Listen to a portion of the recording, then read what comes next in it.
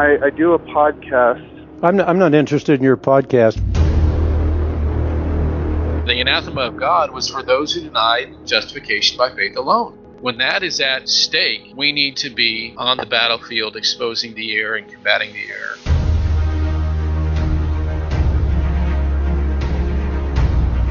We are unashamedly Clarkian. And so the next few statements that I'm going to make, I'm probably going to step on all of the Van Tillian toes at the same time. And this is what we do at Semper Reformanda Radio. You know, we are polemical and polarizing Jesus style.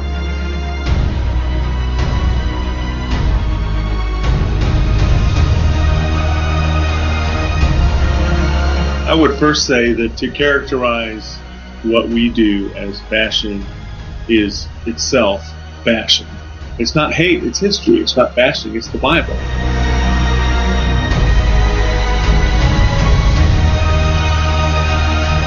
Jesus said, "Woe to you when men speak well of you, for their fathers used to treat the false prophets in the same way, as opposed to blessed are you when you have been persecuted for the sake of righteousness."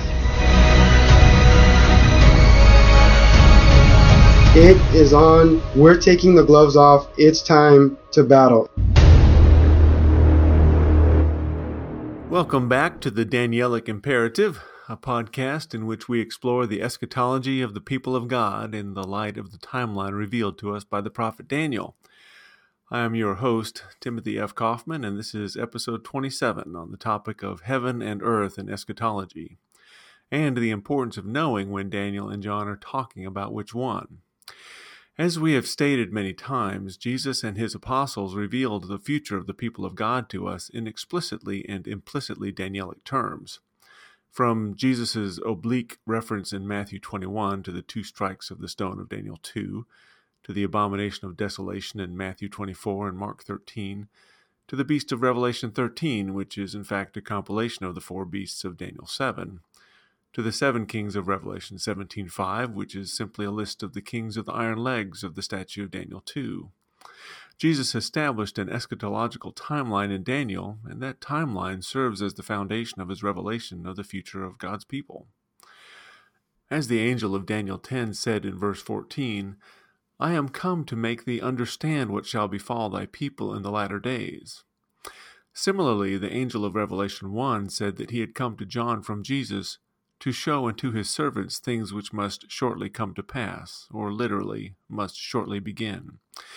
And Jesus' explicit instructions were that the information John recorded was to be sent to the churches. That's Revelation 1:11.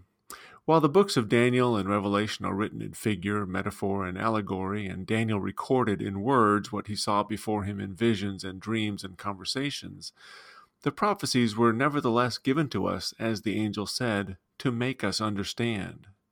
I emphasize this in particular because of the broad spectrum of views on interpreting prophetic utterances, ranging from a despondent relegation of the truths of Daniel and Revelation upon the ash heap of incomprehensibility, to the unfortunate grasping at contemporary headlines as the lens through which the words are to be interpreted.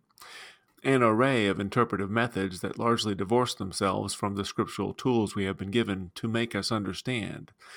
And for the most part, they confuse when Daniel and John are speaking of heaven and when they are speaking of earth. It is a small wonder that people give up on Revelation in despair, and pastors and preachers speak of its contents only in generalities and platitudes like, "It's really about Jesus and his love for the church." There is no doubt Jesus gave Revelation to his church because he loves it, but the book of Revelation is not just about Jesus' love for his church. It is also about his hatred of those who persecute his people and his particular and merciless vengeance upon them. And as it turns out, his vengeance is brutal and extraordinary and, to some degree, behind us, as we shall see as we proceed through the seals, trumpets, and vials of Revelation. There's yet more vengeance to come, but a lot of it has happened in the past. But first, a quick recap from our previous episode. Last time we answered a listener's question about the 13 horns of Daniel 7 and how we can know that the division of the Roman Empire was in fact 13 dioceses, and the little horn took 3 of them, which is why there were 10 left by the time Daniel saw the little horn rising among them. We showed that Roman Catholicism had risen up and claimed the dioceses of Italy, Egypt, and Oriens through their 3 metropolitan cities of Rome, Alexandria, and Antioch, claiming that they were the 3 apostolic sees of Peter and that together they formed a see of one, upon which Christ had promised to build his church. That is how the earthly kingdom of Antichrist came to be, all the while claiming that it was the promised heavenly kingdom of Christ on earth, and convincing the world that it was exactly what Daniel had prophesied in chapters 2 and 7 as God's promised kingdom. The reason everyone bought into the lie and the whole world wandered after the beast, including people who knew the scriptures, was because of a logically flawed interpretation of the Danielic timeline, in which the stone of Daniel 2 only strikes once, and in which there is a single judgment depicted in Daniel chapter 7. In fact, there are 2 strikes of the stone in Daniel 2 and 2 judgments in Daniel 7. The first judgment follows the introduction of Christ's heavenly kingdom, and the second precedes the introduction of his earthly kingdom. It is the widespread and invalid conflation of those 2 judgments into one that legitimizes the religion of Roman Catholicism and leads people to the damnable conclusion that Roman Catholicism is the heavenly kingdom of God on earth. Once those 2 judgments are seen in scriptures, Roman Catholicism may be plainly discerned as the 5th earthly empire of Daniel's visions, the empire that disturbed Daniel's cogitations and troubled his countenance and shocked him to the core. When we see Roman Catholicism for what it is, we can certainly understand Daniel's shocked dismay. From what he could see, the whole world was going to follow the 5th empire, thinking it had found the religion of Christ, not knowing that it had wandered into the arms of Satan. At the conclusion of episode 26, we promised to proceed with a discussion of the seals of Revelation, and to do that, we're going to visit the heavenly kingdom of Christ, the earthly kingdom of Antichrist, and the earthly kingdom of Christ that follows it, and importantly, when each one is supposed to happen. Unfortunately, we have allowed our invalid assumptions to obscure what the scriptures are plainly telling us about them. And the remarkable but predictable result is that many have confused the kingdom of Christ with the kingdom of Antichrist. That is why otherwise intelligent people are so vulnerable to the claims of Roman Catholicism. So, to correct that error in our understanding, we'll need to visit the 2 judgments of Daniel 2 and Daniel 7. And once we do that, we will see that the first strike of the stone of Daniel 2:34, the first judgment of Daniel 7:10 against Rome, corresponds to the courtroom scene of Revelation 6 when Jesus begins to open the seals and, as a result, fragments the Roman Empire. And the second strike of the stone, the second judgment of Daniel 7:26 against Antichrist, corresponds to the judgment scene in Revelation 19 when Jesus treadeth the winepress of the fierceness of the wrath of Almighty God, and the beast and the false prophet of Revelation 13 are cast alive into the lake of fire burning with brimstone. That's Revelation 19, verses 15 to 20. Those are 2 different judgment scenes, and they are both depicted as 2 judgments in Daniel 2 and Daniel 7. When we see these 2 judgments of Daniel 7 and the 2 strikes of the stone in Daniel 2, it becomes very clear that between them there exists the satanic earthly empire of Roman Catholicism. However, when the 2 strikes or 2 judgments are collapsed into one, it allows Roman Catholicism to lay claim as the kingdom of God on earth, leaving otherwise intelligent people looking for Antichrist in the wrong place. We have depicted this graphically in the show notes. We'll see how and why that happens this week as a prelude to the seals of Revelation, the first strike of the stone in Daniel 2, the first judgment scene in Daniel 7. So we have several things to talk about. First, we will revisit the propensity to mistake the earthly kingdom of Antichrist for the heavenly kingdom of Christ by collapsing those 2 judgments into one. Second, we will examine how Christ's 2 kingdoms, heavenly and earthly, are described in scriptures. This will illuminate our understanding regarding the order and sequence of Christ's and Antichrist's kingdoms. Third, we will demonstrate how John uses events occurring in heaven and events occurring on earth to reveal the Lord's timeline to us as events unfold in both locations. This is important because it shows just how important perspective is in eschatology. We have to know when the prophet is describing what is happening in heaven and when he is describing something that is happening on earth.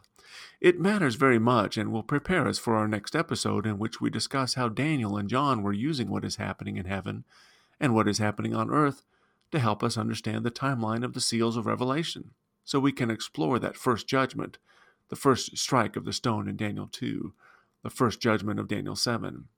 Those two references to the first judgment in Daniel, as it turns out, both refer to Christ breaking the seals of Revelation starting in chapter 6, and the information we have from Daniel and John together reveal to us exactly when Jesus started breaking those seals. So let's get going. We have a lot to cover today. Point 1, our historical propensity to misunderstand Daniel 2 and Daniel 7 by conflating those two judgments into one. As we have demonstrated in prior episodes, the stone of Daniel 2 actually strikes twice, first striking only the feet of iron and clay, breaking them to pieces in Daniel 2:34, and then in a second strike, breaking the iron, the clay, the brass, the silver, and the gold together in Daniel 2:35, just before the saints inherit their earthly kingdom. Those are two strikes, and Daniel actually indicates as much, as he says in Daniel 2:45, that the iron, the brass, the clay, the silver, and the gold were not broken just because they collapsed when the feet crumbled under them, which is typically what is assumed, but rather that it is the stone itself that directly break in pieces the iron, the brass, the clay, the silver, and the gold. Remember, the first strike of the stone only broke the iron and clay to pieces. It did not break anything else. But upon the second strike, Daniel says, the iron, the clay, the brass, the silver, and the gold were broken to pieces together and became like the chaff of the summer threshing floors, and the wind carried them away that no place was found for them. Those are two separate strikes. Jesus confirms this when he makes an oblique reference to the stone of Daniel 2 in Matthew 21:44, saying, "And whosoever shall fall on this stone shall be broken." That's referring to the first strike of the feet, in which it would appear that the statue had stumbled or tripped. But on whomsoever it shall fall, it will grind him to powder. That's referring to the second strike, in which the stone grinds all the materials of the statue into chaff that's carried away by the wind. And remember, Jesus said that in the context of the kingdom of God being taken away from the Jews and given to another nation, which is precisely what Daniel had foreseen in chapter 2. And in the days of those kings shall the God of heaven set up a kingdom, which shall never be destroyed, and the kingdom shall not be left to other people, but it shall break in pieces and consume all these kingdoms, and it shall stand forever. That's Daniel 2:44. On that note, Jesus told us in Luke 21 that when we see his prophecies come to pass, we should know that the kingdom of God is near at hand. That's Luke 21:31. That was a reference to his heavenly kingdom, and it was established during the Fourth Empire, within one generation of Jesus' words. As we will shortly discuss, that heavenly kingdom then proceeded to execute a judgment from heaven against the Roman Empire through the breaking of the seals of Revelation 6. That is the first strike of the stone, and it broke the Roman Empire to pieces, but did not grind it to powder. From those pieces or fragments of the Roman Empire arose the religion of Roman Catholicism, the little horn of Daniel 7, the beast of Revelation 13, and that kingdom ruled on earth as the successor to the Roman Empire as Christ continued to reign in heaven. As the scriptures indicate, the beast of Revelation 13 is the little horn of Daniel 7, and is comprised of all the preceding empires together, because it was like unto a leopard and a bear and a lion. That's Revelation 13:2. This is what Daniel meant when he said that after the judgment of the fourth beast, the preceding beasts had their lives prolonged for a season and a time. That's Daniel 7:12. He was talking about Roman Catholicism. Roman Catholicism arose as a Roman horn from the fragments of the Roman Empire and ruled as its successor, but also embodied the three previous empires. Now, at some future point, Jesus will return with his servants and take away the dominion of the little horn and consume and destroy it unto the end, as it says in Daniel 7:26. That second judgment is against the little horn, which of course is part iron and clay, since it answers to the period of the toes in Daniel 2, but is also part gold, silver, and brass, since it is in the little horn that the preceding empires receive a prolongation of life. And thus, the second judgment is against the little horn, which is to say that the second judgment is against the iron, the clay, the brass, the silver, and the gold together. which is to say that the second judgment is against the sea beast of Revelation 13. That's the second strike of the stone, and it is only then, after the second strike, that the stone of Daniel 2 grows up and fills the whole earth, as he says in Daniel 2:35. And it is only after the destruction of the little horn that the saints of God receive a kingdom under the whole heaven. That's Daniel 7:27.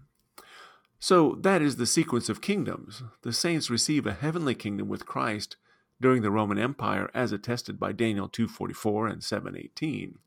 Christ in his heavenly kingdom executes a judgment against Rome in a first strike, as depicted in Daniel 2:34 and Daniel 7:11, and in the breaking of the seals of Revelation 6, resulting in the fragmentation of the Roman Empire, from which Roman Catholicism arises as a toe of Daniel 2 or a horn of Daniel 7. The preceding empires, for reasons we have explained, received a prolongation of life in Roman Catholicism, which arises as an earthly kingdom among the fragments and exercises civil dominion and persecutes the saints. And then later, Jesus comes and destroys Roman Catholicism, the iron, the clay, the brass, the silver, and the gold together, the little horn of Daniel 7. And the saints receive an earthly kingdom.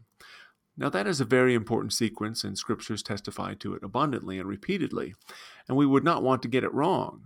Such a mistake could lead people into the wrong kingdom.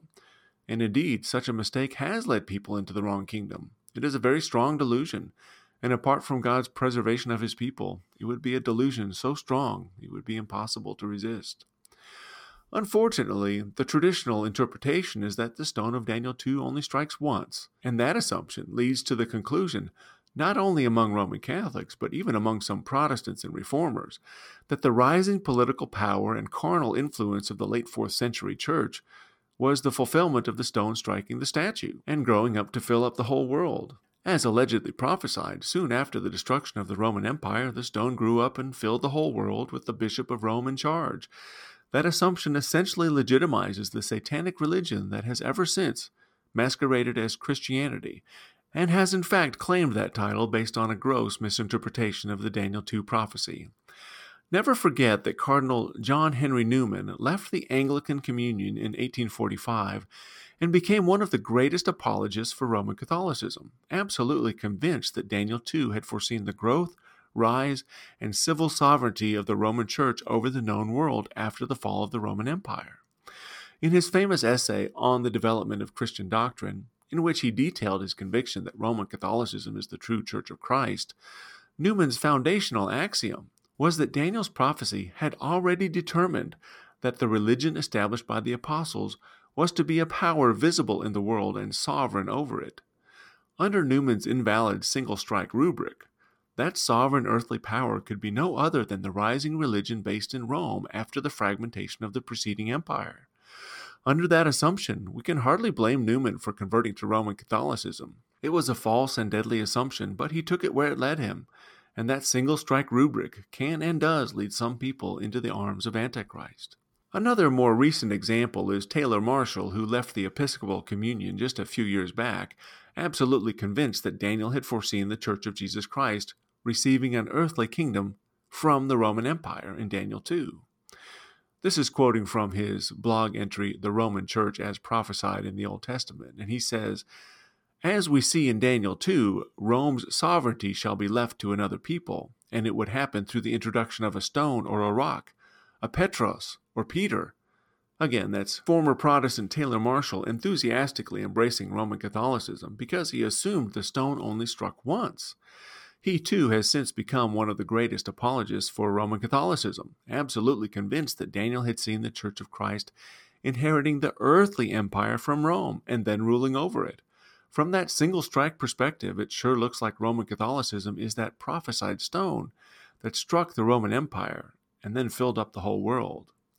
In fact, many people, including some Protestants, assume that the politically powerful late 4th century medieval church must have been the true religion of Christ because it grew up and filled the whole earth and ruled over it just like the stone in Daniel 2. Once you grant that assumption, that the stone only struck once, it is a matter of simple deduction to arrive eventually at the conclusion that perhaps the Reformers were in error to separate from the church Jesus Christ founded. After all, they ended up breaking off from the stone Daniel had prophesied, right? And Jesus promised the gates of hell would not prevail against that church. Well, that's where the single strike interpretation of Daniel 2 must ultimately lead the unwary student of Scripture. The same is true if you assume a single judgment interpretation of Daniel 7. Daniel explicitly identifies two judgments in this chapter, just like he did in chapter 2. He says in Daniel 7, verses 10 to 11, that the judgment was set, resulting in the destruction of the fourth beast, and Daniel 7, 26 to 27 says, "But the judgment shall sit, resulting in the destruction of the little horn. It is only then that the kingdom and dominion and the greatness of the kingdom under the whole heaven shall be given to the people of the saints of the Most High, whose kingdom is an everlasting kingdom." Those are two judgments. The first against the Roman Empire and the second against the little horn. And only then do the saints inherit an earthly kingdom under heaven. But if Daniel 7 is read as if there is a single judgment against the fourth beast and the little horn together, it gives the impression that the saints of God inherit the Roman Empire and receive an earthly kingdom immediately following the judgment of God against the fourth empire. I know we have covered this before, but it is incredibly important that Christians understand not only that there are two judgments depicted in each chapter, but also the grave consequences of collapsing them into a single judgment, as all the commentaries do. It plays right into the hands of Rome, which would be bad enough, but it misses what the Scriptures are plainly warning us about, that the earthly kingdom that followed the Roman Empire is the evil satanic religion of Antichrist, not the earthly manifestation of Christ's heavenly kingdom. If you assume that the fourth beast and the little horn of Daniel 7 are destroyed at once, it gives the impression that the saints of God inherit the Roman Empire from Rome and receive their earthly kingdom in the image and likeness of that pagan empire.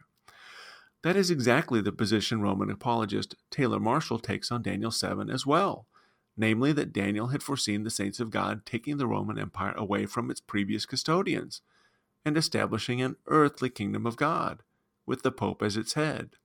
There are four kingdoms: Babylonian, Medo-Persian, Greek, and Roman. And then Roman Catholicism takes over, and the saints of God receive their earthly kingdom. This is Taylor Marshall in his book, The Eternal City.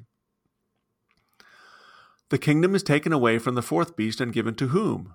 The last four lines leap off the page. Read them over and over again. Who receives the kingdom? The people of the saints of the Most High.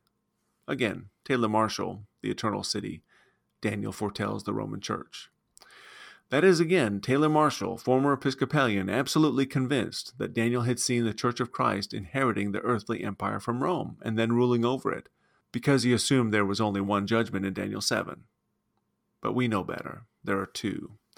These errors that I have highlighted in the thinking of the Roman apologists are precisely what is wrong with taking an approach to Daniel 2 and 7 in which there's a single judgment depicted. And yet that is precisely the assumption that is made by Protestant eschatologists as well. Calvin saw the stone of Daniel 2, the Church of Christ, as the fifth empire on earth. And John Gill, the English Baptist theologian, believed the stone striking the statue was fulfilled, quote, especially when the Roman Empire as pagan was destroyed by Constantine and the kingdom of Christ was set up in it, unquote, as if Christ's earthly kingdom manifested immediately following the Roman Empire. Small wonder that E.B. Elliott, when interpreting Revelation 12:5 about the man-child that was caught up to God and to his throne, understood it to refer to the rise of the Roman Church to a dominant political power in which the Christians ostensibly became a political force and took their rightful place in Rome to rule the heathen and to coerce them with the rod of iron. Again, that's E.B. Elliott, Protestant theologian, commenting on the fulfillment of Revelation 12 as the elevation of the Christian church to a political force in Rome. Calvin unfortunately took the same approach to Daniel 7, assuming that the fourth beast and the little horn were destroyed in one single judgment, something that Daniel does not actually say. At Daniel 7:11, Calvin writes, "The presumptuous speaking of the little horn was at an end, and the fourth beast was extinct at about the same time."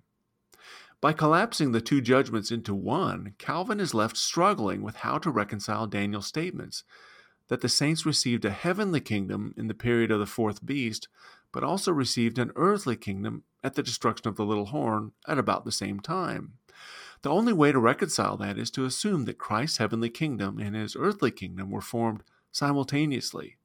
And so, to make sense of the prophecy, Calvin appealed to the widespread fame and celebrity enjoyed by the church once the gospel began to spread in every direction, and the saints began to reign under heaven, as Calvin says. At Daniel 7:22, he observes, "The kingdom of God and the saints obtained some fame and celebrity in the world through the general diffusion of the doctrine of piety in every direction." And then at Daniel 7:27, he observes as well, "The saints began to reign under heaven when Christ ushered in his kingdom by the promulgation of his gospel." Calvin had not noticed that there were in fact two judgments, and so collapsed them both into a single judgment, and thus concluded that the saints of God had obtained some fame and celebrity and an earthly reign following the collapse of the Roman Empire. It's the same conclusion that led Newman and Marshall and so many others to look at the medieval church as the fulfillment of Christ's earthly kingdom. The truth is, the saints never thought that they were reigning on earth and did not revel in their fame and celebrity, and did not rise to a body politic in the early centuries, and did not rise to supremacy in Rome to coerce the heathen until the end of the 4th century, when they began to wield the civil sword. And I'm using saints in air quotes here. The saints didn't actually do this. Until then, there was no sense in which the saints thought that they were reigning on earth. Their hearts and eyes were ever heavenward, understanding that they were merely pilgrims on earth, and were not in any sense reigning over it. Their citizenship, their kingdom, their king, and their chief metropolis were all in heaven, not on earth, and certainly not in Rome. And to our point, it is that perception of an earthly dominion that developed when what claimed to be Christ's church began to enjoy fame and celebrity and sway in the earthly administration of the collapsing empire, which is precisely why that single judgment approach to Daniel 7 is so catastrophic from an eschatological perspective. It plays right into the hands of the Roman apologist, who believes the rising Roman religion that Christ allegedly founded was predestined to be the successor to the Roman Empire and to rule over it with a rod of iron. What these interpretations all have in common, of course, is that they miss the two judgments of Daniel 2 and 7, and thus inadvertently legitimize the Roman Catholic religion as it rose at the end of the 4th century. After all, if the church began to wield the Lord's rod of iron and the emperor's civil sword, and to coerce the heathen and to enjoy fame and celebrity on earth because of the popularity of their message, in what way is the earthly church of Christ any different than what Cardinal Newman described when he said after the first strike, the stone grew up and exercised some sovereignty over the world, and Taylor Marshall claims when he says the people of God received an earthly kingdom from the Roman Empire. In some ways, the Protestant commentators have done the Roman apologist's job for him by stipulating that Christ's earthly kingdom, through his church, followed immediately upon the collapse of the Roman Empire, and his heavenly kingdom was manifested in the celebrity, power, and fame of his church. The truth is, the Scriptures teach in Daniel 2 and 7 that the saints of God receive a heavenly kingdom during the 4th Empire and only receive an earthly kingdom after the destruction of Antichrist, after the second judgment, but that the Antichrist figure receives an earthly kingdom in the meantime, arising from the fragments of the 4th Empire. Only after that earthly reign of Antichrist does Christ return to destroy the ungodly earthly kingdom, and only then does the stone of Christ's kingdom grow up and fill the whole earth. Only then do the saints of God receive a kingdom under the whole heaven. Between the two strikes of Daniel 2 and the two judgments of Daniel 7 is an utterly satanic, fifth earthly kingdom masquerading as Christianity. And we miss that fact when we assume the stone only struck once, and that the fourth beast and the little horn of Daniel 7 are destroyed in a single judgment.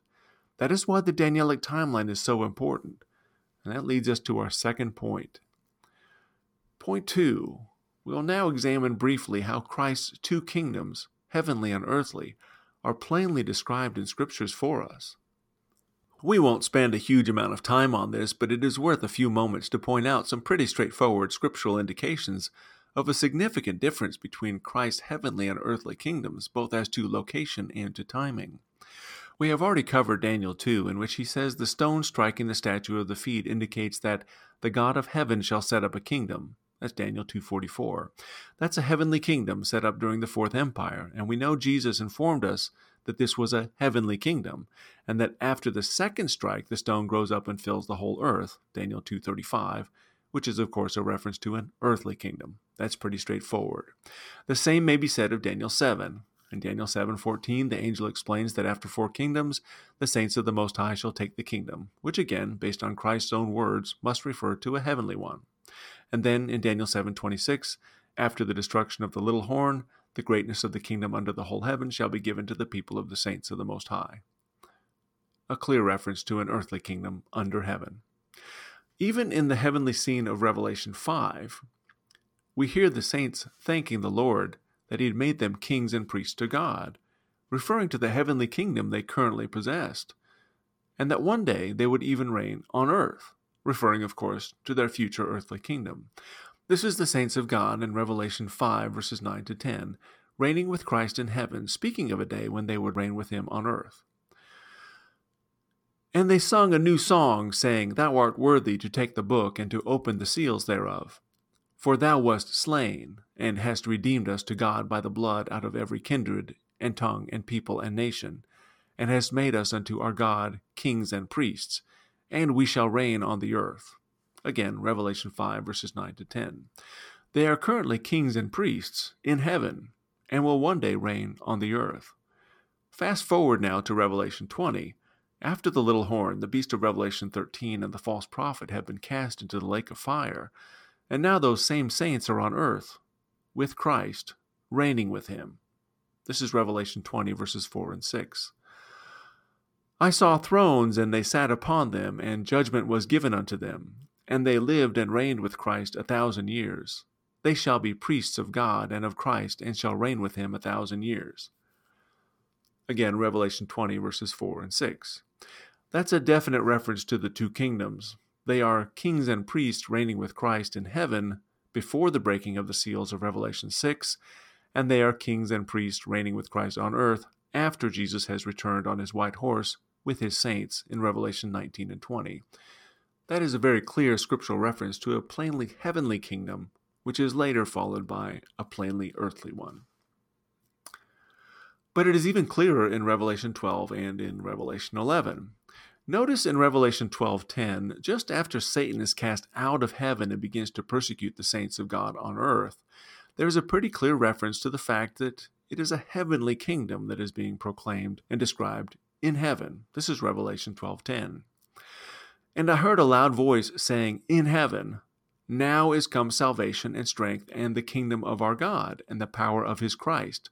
For the accuser of our brethren is cast down, which accused them before our God day and night. Revelation 12:10. That is an unmistakable reference to a heavenly kingdom. It is certainly no reference to an earthly one, for Satan has been cast down to earth and will prevail there for a time. The passage then goes on to say, Therefore rejoice, ye heavens, and ye that dwell in them. Woe to the inhabitants of the earth and of the sea, for the devil is come down unto you. That's Revelation 12:12. That's certainly not a description of an earthly kingdom of Christ, but Revelation 12 clearly provides a description of his heavenly one. But now, in Revelation 11:15, at the sounding of the seventh trumpet, at the end of the punishments and plagues, the voices in heaven say, The kingdoms of this world are become the kingdoms of our Lord and of his Christ, and he shall reign forever and ever. Again, Revelation 11:15. That's an unmistakable reference to an earthly kingdom and Christ's reign there. The kingdoms of this world are become the kingdoms of our Lord. Under a single strike rubric, the voices in heaven should have said that at the beginning when the saints began, in Calvin's words, to enjoy fame and celebrity on earth. But the truth is, the voices in heaven don't say that until Christ comes to earth and destroys Antichrist and assumes his earthly dominion. We revisit this important scriptural truth to emphasize just how important it is to understand that there are in fact two judgments. One executed from heaven by Christ after he assumes his heavenly dominion and begins to open the seals, and one executed by Christ and his saints when they return before they exercise their earthly dominion. Two kingdoms of Christ, separated by well over 1,000 years, and between them the earthly kingdom of Antichrist. For obvious reasons, it is important not to confuse them, but many do, and we miss it because we overlook what Jesus has plainly told us of the timing and order of Christ's heavenly and earthly kingdoms in Scripture. And that leads us to our third and final point today, in which we will show how John uses what is happening on earth and what is happening in heaven to confirm the Danielic timeline for us.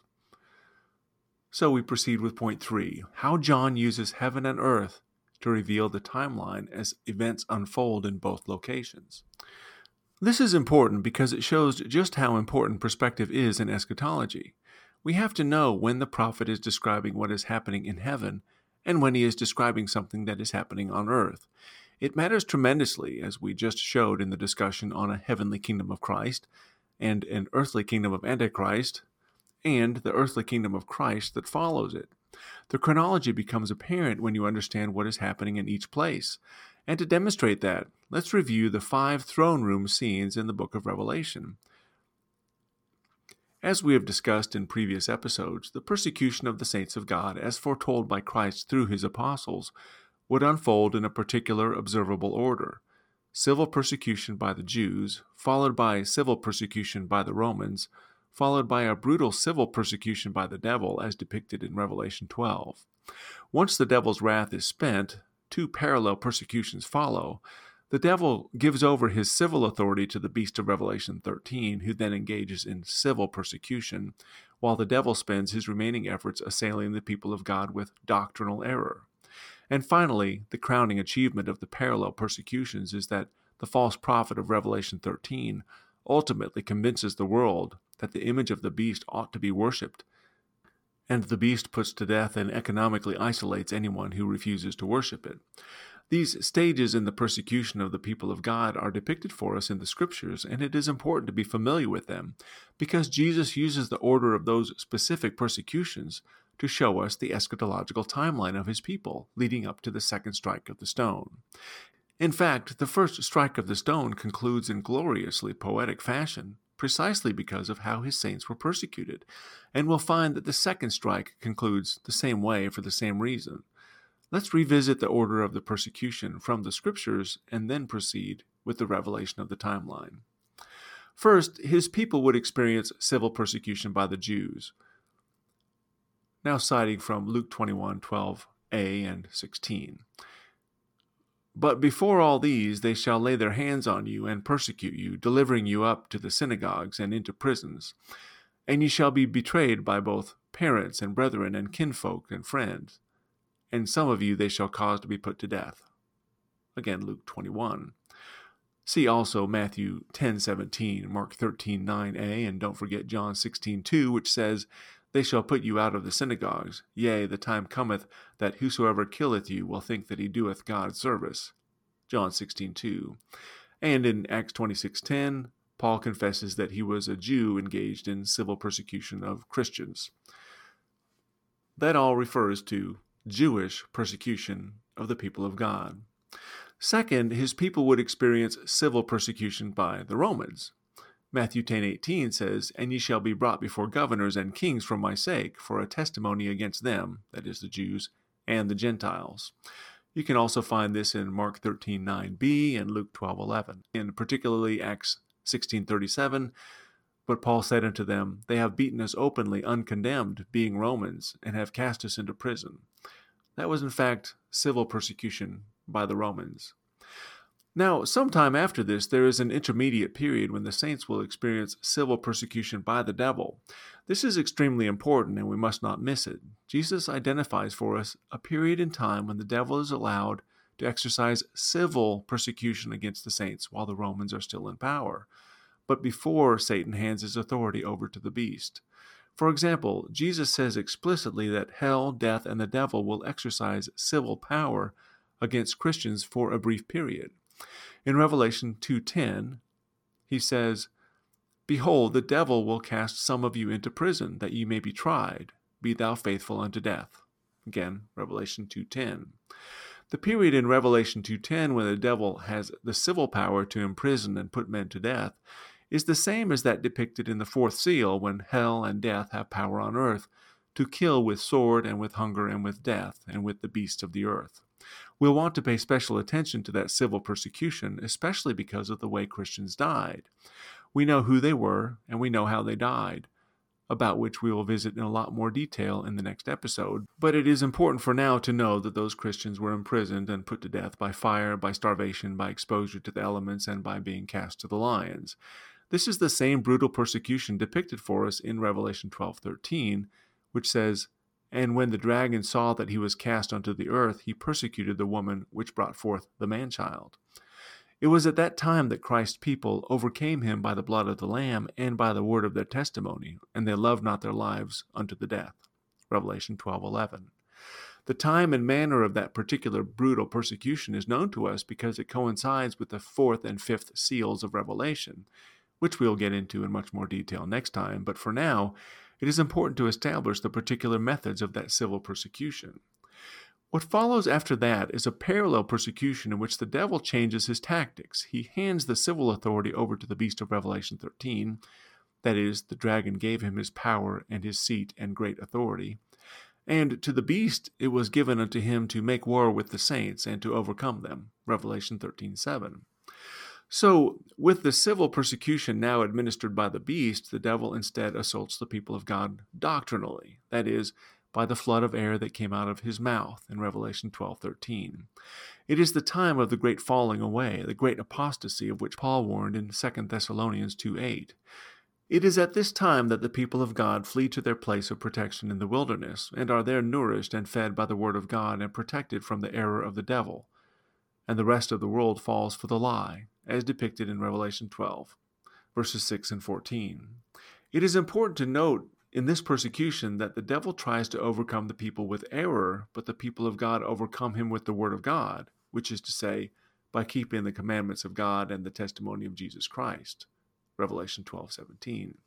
That's the doctrinal persecution by the devil, and insofar as the persecution was doctrinal, the devil did not overcome God's people. Now, while the devil was engaging in that doctrinal persecution, the beast himself enforces a unity of error at the business end of the civil sword.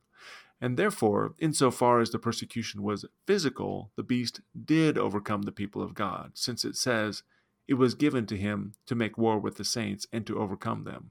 Revelation 13:7. This is the same period that the woman is in the wilderness in Revelation 12 and answers to the times and a half of Daniel 7, during which the little horn made war with the saints and prevailed against them. Daniel 7:21. And he shall wear out the saints of the Most High, and they shall be given into his hand until a time and times and the dividing of time. Daniel 7:25. Just an interesting point there that the devil does not overcome them doctrinally with false teachings, but the beast does overcome them physically with civil power. That doctrinal persecution by the devil comes to its crowning achievement when the false prophet had power to give life unto the image of the beast, that the image of the beast should both speak and cause as many as would not worship the image of the beast to be killed. Revelation 13:15. So that's the order of the persecutions as revealed to us in the Scriptures. Jews, Romans, the devil's civil persecution, the devil's doctrinal persecution, the beast's civil persecution culminating in the persecution of any who will not worship the image of the beast. That order of the persecution comes to us from the Scriptures, and as we proceed through our discussion on the seals, trumpets, and vials of Revelation, we will find that those specific persecutions become relevant in that order. But what is fascinating about John's record of these persecutions is how they are used to convey a timeline to us by describing whether those persecuted Christians are still on earth at a particular moment in the timeline, or if they have died and gone to heaven and are currently singing in the throne room of God. What we will see is one generation after another of Christians enduring persecution on earth during one throne room scene, only to be singing on a sea of glass before the throne in the next scene. It is one of the most fascinating aspects of the timeline of Revelation, and it is one of the ways Jesus conveys to us the significance of what is happening on earth and what is happening in heaven. We will be brief here, but we will expand on this considerably in future episodes. For now, we will simply walk through 5 scenes in the throne room of heaven and observe how Jesus highlights for John the progression of the people of God as each persecuted group, one by one, transitions from their earthly suffering to their heavenly reward, until all the saints of God are gathered to him, and they join him on white horses to execute the second strike of the stone of Daniel 2. Those 5 throne room scenes are in Revelation 5, 7, 14, 15, and 19. Let's walk through them, and you'll see what I'm talking about. The first throne room scene, Revelation 5. This is during John's first view of the throne room when the angel says to him, "Come up hither, and I will show thee things which must be hereafter." Revelation 4:1. Jesus had told his disciples that the gospel must first be published among all nations within one generation. That's Mark 13:10 and Matthew 24:14. And what John sees in heaven is those people who endured some of those early persecutions by the Jews and Romans when the gospel was being preached through all nations. They are already in heaven, redeemed from every kindred and tongue and people and nation, and John hears them singing. And they sung a new song, saying, Thou art worthy to take the book and to open the seals thereof. For thou wast slain, and hast redeemed us to God by thy blood out of every kindred and tongue and people and nation. And thou hast made us unto our God kings and priests, and we shall reign on the earth. Revelation 5, verses 9 to 10. Okay, those saints are in heaven. They are in the throne room of God. One day they shall reign on earth, but for now they are kings and priests in heaven before the throne. On the other hand, there are saints on earth who are about to suffer greatly, especially since the fourth and fifth seals will soon be opened. In the fourth seal there was a pale horse, and his name that sat on him was Death, and hell followed after him. And power was given unto them over the fourth part of the earth to kill with the sword, and with hunger, and with death, and with the beasts of the earth. Revelation 6:8. We will show that this took place during the Roman Empire under the Tetrarchy, when the Roman Empire was in fact divided in 4 different territories, and that the persecution was limited to 1/4 of that empire. It was during that time that the devil was granted a brief civil authority to persecute the saints and kill them by starvation, exposure, being burned alive, and being cast to the lions, and it occurred between 303 and 313 A.D. It was the Diocletianic persecution, and it was brutal. Revelation 2:10 refers to this as a 10-day period of tribulation when the devil will imprison them and put them to death. And Revelation 12 refers to this as the time when the devil has been cast down to earth, and the saints did not love their lives even unto death. In the 5th seal, the martyrs cry out for vengeance and are given white robes and told to be patient until their fellow servants and also their brethren that should be killed as they were should be fulfilled. Revelation 6:11. Just keep that in mind. We'll revisit this in more detail, but for now, in the first throne room scene of Revelation 5, there are Christians in heaven who have already endured the period of Jewish and Roman persecution, and at the same time there are saints who are about to endure the devil's persecution when he is cast out of heaven. Those saints are still on earth. Now, the second throne room scene in Revelation 7. We now proceed to the next throne room scene. In chapter 7, those who were on earth during the devil's persecution in the previous scene are now in the throne room worshiping God. And please note, they are all wearing their white robes. This will be important a little later. They had just come through the great tribulation when they were put to death by fire, starvation, exposure, and being cast to the lions. But they overcame the devil by the blood of the Lamb and by the word of their testimony.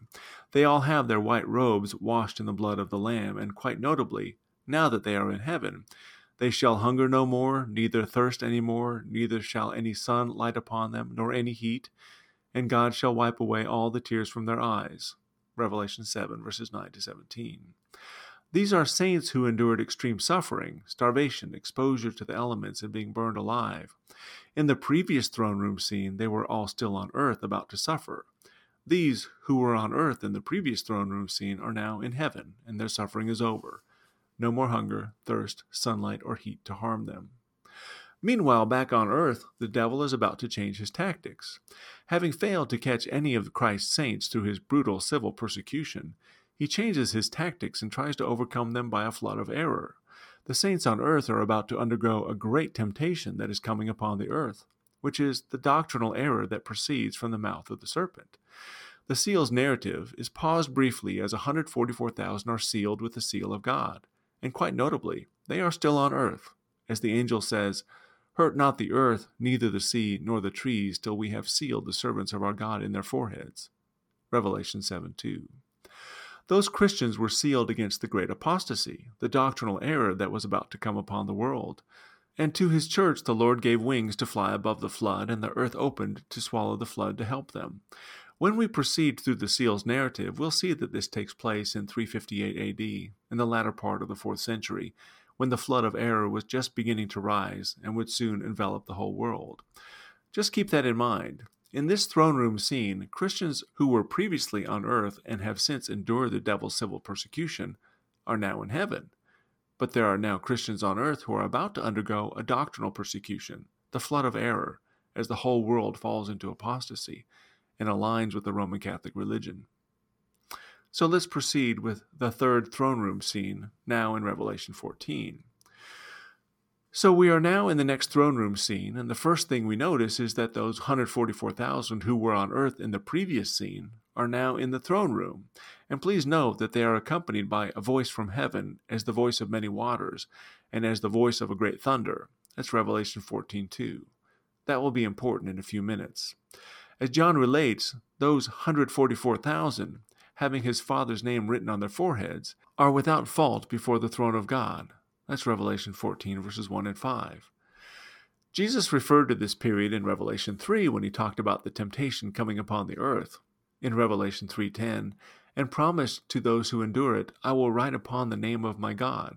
Revelation 3:12. According to John's testimony, these are they which were not defiled by women, for they are virgins, which is simply a reference to the fact that they had not succumbed to the flood of error, and had not gone over to Rome, the mother of harlots, the woman who rides the beast of Revelation 17, which had a golden cup in her hand full of abominations and filthiness of her fornication. That's Revelation 17:4. As the angel explained to John, that woman which thou sawest is that great city which reigneth over the kings of the earth. Revelation 17:18. In other words, Rome. It was the time when the little horn was rising, but was not yet exercising civil power. The persecution had been doctrinal, as the city of Rome became the doctrinal standard of the new religion of the empire. Rome is a harlot, and the mother of harlots, and the 144,000 had been protected from those harlotries because they fled to the wilderness and were nourished and fed by the word of God. Safe in the wilderness, they remained undefiled by Rome's harlotries and fornications. They are virgins in that sense, undefiled by women. The fact that they endured that period of doctrinal persecution unscathed is evidenced by the fact that the highlighted attributes of these saints is that in their mouth was found no guile. That's Revelation 14:5. Remember, in Psalms 34:13 it says, Keep thy tongue from evil and thy lips from speaking guile. These saints who are now in heaven are those who had not succumbed to the error that proceeded from the mouth of the serpent. They are doctrinally untainted by the flood of error, for they had not succumbed to the flood that had come out of the mouth of the serpent. They keep the commandments of God and have the testimony of Jesus Christ. Revelation 12:17. These are they who were on earth in the previous throne room scene, but now they are in heaven. But a very difficult time awaits the saints still on earth. There is a dire warning of what was about to come. If any man worship the beast and his image, and receive his mark in his forehead or in his hand, the same shall drink of the wine of the wrath of God, which is poured out without mixture into the cup of his indignation. Revelation 14, verses 9 to 10. Those who followed the beast would be forced to drink the undiluted cup of the wrath of God. The time was approaching when the false prophet of Revelation 13 would cause as many as would not worship the image of the beast should be killed. The saints on earth were about to experience the persecution upon those who refused to worship the beast and his image. It is the time of the civil dominion of the beast, and many would wander after him. What is more, by the end of the 11th century, the false prophet will have erected the image of the beast, and many would be persecuted for not worshiping it. So just keep that in mind. In this throne room scene, Christians who were previously on earth and have since endured the devil's doctrinal persecution are now in heaven with no guile in their mouths. But there are Christians yet on earth who are about to undergo a severe persecution when they refuse to follow the beast and worship his image. And now, the fourth throne room scene in Revelation 15. We are now in the next throne room scene. In this scene, the saints who were previously on earth being warned not to worship the beast or his image are now in the throne room before the Lamb. And I saw, as it were, a sea of glass, mingled with fire, and them that had gotten the victory over the beast and his image, and over his mark, and over the number of his name, stand on the sea of glass, having the harps of God. Revelation 15:2. Notably, they are singing the Song of Moses, which is really a celebration of the truth and justice of God's judgments, according to Deuteronomy 32:4, and concludes with avenging the blood of his servants and rendering vengeance upon his adversaries. That's Deuteronomy 32:43. That's the Song of Moses. Keep that in mind as we proceed. It will be important in a few minutes. But for now, we simply observe that these who were on earth in the previous throne room scene are now in heaven before the throne. Meanwhile, the 7 vial judgments are about to be poured out on the earth, and between the 6th and 7th vial, we hear Jesus say, "Blessed is he that watcheth and keepeth his garments, lest he walk naked, and they see his shame." Revelation 16:15. This is clearly directed at those on earth rather than those already in heaven. It is resonant of the exhortation Jesus gave to the church at Sardis, saying, "Thou hast a few names which have not defiled their garments, and they shall walk with me in white, for they are worthy. He that overcometh, the same shall be clothed in white raiment." That's Revelation 3, verses 4-5. Indeed, they are on earth, and they are preparing for a wedding feast, and must be appropriately garbed. So keep that in mind. In this throne room scene, Christians who were previously on earth awaiting the persecution of the false prophet that forced men to worship the image and the beast on pain of death are now in heaven.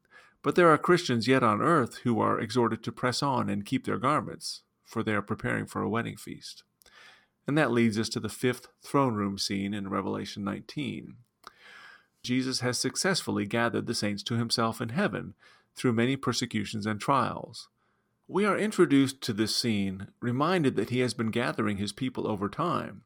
We notice that they are singing of the truth and justice of God's judgments, and that he hath avenged the blood of his servants, which, as we noted, is simply the Song of Moses from the 4th throne room scene.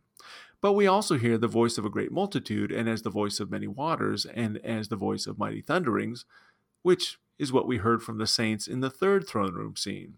And we also see the saints arrayed in their white garments, which is a reference to the martyrs from the 2nd throne room scene, but also a reference to those who had been still on earth in the previous throne room scene and had been admonished to keep their garments clean.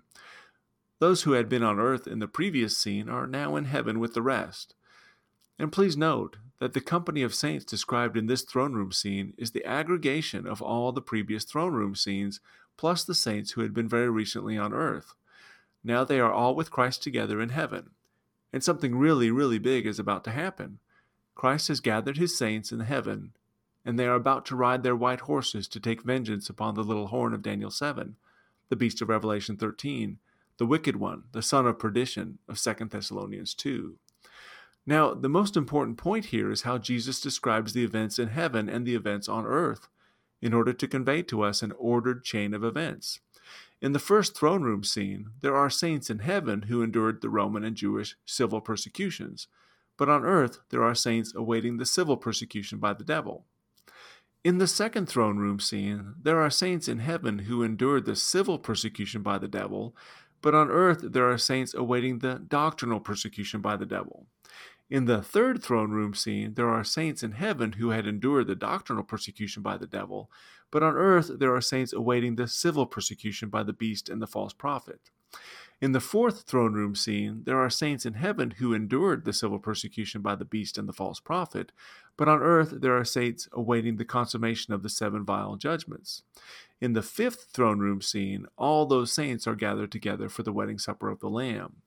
It is a methodical revelation of the passage of time as saints are continuously gathered to the throne room to join their fellow saints in the worship of God.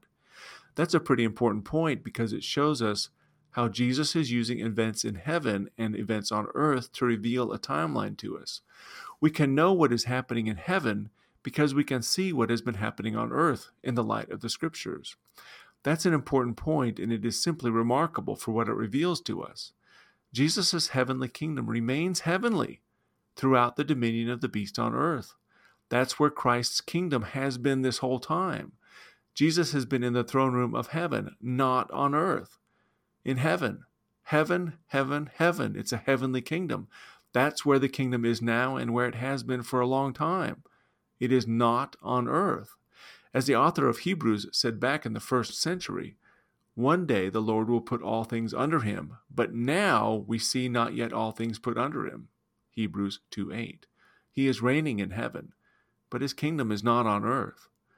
That much we can establish from the Scripture, and the 5 throne room scenes of Revelation affirm that. But it's what happens next that has our undivided attention now. All things are about to be put under him to inaugurate his millennial reign. And then, afterward, the last enemy to be destroyed will be death at the conclusion of that 1,000 years. As soon as Jesus has gathered his people into heaven, it is time for the marriage supper of the Lamb. What follows is nothing less than the second strike of the stone of Daniel 2:35, which is, as we have pointed out, the second judgment depicted in Daniel 7. Jesus has been gathering his saints to their heavenly kingdom since well before the Jewish and Roman persecutions in the first century, through the earthly civil persecution by the devil, and through his flood of error and the reign of the beast and the persecution of the false prophet of Revelation 13. And when he returns to earth, whoever remains on earth will meet them in the clouds. That's 1 Thessalonians 4:17. What follows from that point is what Daniel described as the iron, the clay, the brass, the silver, and the gold were broken to pieces together and became like the chaff of the summer threshing floors. And the wind carried them away that no place was found for them. And what he described in Daniel 7:22 as, and judgment was given to the saints of the Most High. And the judgment shall sit, and they shall take away his dominion to consume and destroy it unto the end. Daniel 7:26. It is the utter destruction of the beast and the false prophet. It is the second strike of the stone. Here's how John describes it in Revelation 19, verses 11 to 21.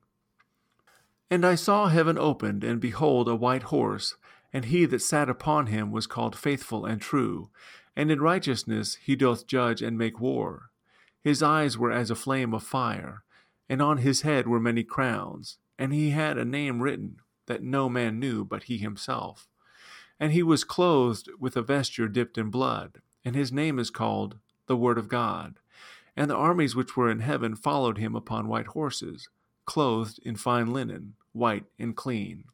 And out of his mouth goeth a sharp sword, that with it he should smite the nations, and he shall rule them with a rod of iron. And he treadeth the winepress of the fierceness and wrath of Almighty God. And he hath on his vesture and on his thigh a name written, King of Kings and Lord of Lords. And I saw an angel standing in the sun, and he cried with a loud voice, saying to all the fowls that fly in the midst of heaven, Come and gather yourselves together unto the supper of the great God, that ye may eat the flesh of kings, and the flesh of captains, and the flesh of mighty men, and the flesh of horses, and of them that sit upon them, and the flesh of all men, both free and bond, both small and great. And I saw the beast and the kings of the earth and their armies gathered together to make war against him that sat on the horse and against his army. And the beast was taken, and with him the false prophet that wrought miracles before him, with which he deceived them that had received the mark of the beast, and them that worshipped his image. These both were cast alive into a lake of fire burning with brimstone. And the remnant were slain with the sword of him that sat upon the horse, which sword proceeded out of his mouth, and all the fowls were filled with their flesh. Again, Revelation 19, verses 11 to 21. That's Christ and his assembled saints dressed in white, riding their horses to take up an earthly kingdom to judge the beast and the false prophet and utterly destroy them. And the beast and the false prophet are finally cast alive into the lake of fire. It is only now that the beast and false prophet have been dealt with, that the earthly kingdom of Christ begins, and the saints reign with him on earth. It is only after the second strike of the stone that it becomes a great mountain and fills the whole earth. Daniel 2:35. And only now, only after the second judgment of Daniel 7, that the kingdom and dominion and the greatness of the kingdom under the whole heaven is given to the people of the saints of the Most High. And only now that all dominions shall serve and obey him. That's Daniel 7:27. Only now that the saints who had been kings and priests of the heavenly kingdom will now reign on earth. Revelation 5:10. Only now, after the sounding of the seventh angel, that the kingdoms of this world are become the kingdoms of our Lord and of his Christ. Revelation 11:15. The man-child of Revelation 12, who had long since been caught up to God and to his throne, will only now rule all nations with that rod of iron. Revelation 12:5 and Revelation 19:15. What happens next is none other than the 1,000-year reign of Christ on earth. And I saw thrones, and they sat upon them, and judgment was given unto them. And I saw the souls of them that were beheaded for the witness of Jesus and for the word of God, and which had not worshipped the beast, neither his image, neither had received his mark upon their foreheads, or in their hands, and they lived and reigned with Christ 1,000 years. Revelation 24. And that is the timeline revealed to us. Christ takes his heavenly kingdom, and that heavenly kingdom is given to the saints at the destruction of Jerusalem during the Fourth Empire in the 1st century. This is what Jesus taught when he said, "The kingdom of God shall be taken from you and given to a nation bringing forth the fruits thereof." That's Matthew 21:43. And it would happen when the Lord rejected Israel and destroyed those murderers and burned up their city. Matthew 22:7. It is what Daniel meant when he described the saints inheriting a kingdom in the period of the feet in chapter 2, and what the angel was saying in chapter 7, that there would be 4 empires, but the saints would inherit the kingdom. From his heavenly throne room, Jesus then begins to break the seals in a judgment of Rome, through which the Roman Empire was broken to pieces, and from which pieces the little horn of Daniel 7 would arise to establish his earthly kingdom. Christ continues reigning in heaven and continues gathering the saints in heaven until he concludes the 7 seals, trumpets, and bowls, and then with his gathered saints, he comes to earth, and the saints together with Christ judge the little horn, the beast of Revelation 13, and cast him into the lake of fire with the false prophet, and the saints rule together with him on earth. This is what Daniel meant when he said that the stone grows up and fills the earth in chapter 2, and that the saints receive a kingdom under the whole heaven in Daniel 7. And from our analysis of the seals, bowls, and trumpets, we can validate the entire sequence, not only because the scriptures speak to us plainly about what was happening in heaven the whole time, but also because he was also speaking to us plainly about what was happening on earth at the same time. It has in fact been his good pleasure to reveal to his saints what would be happening in both places, not only for our comfort, but also for our instruction and protection, and to inform us of how the latter days of his people would unfold. In other words, to make us understand. That is how Jesus uses heaven and earth in eschatology, to reveal that timeline to us. And that's where we'll leave off today. We'll pick up next time as we discuss Daniel's and John's use of heaven and earth in 2 very important chapters in eschatology, Daniel 7 and Revelation 12. This has been episode 27 of the Danielic Imperative, and this is your host, Timothy F. Kaufman. Thanks for listening, and we'll pick up next time with episode 28.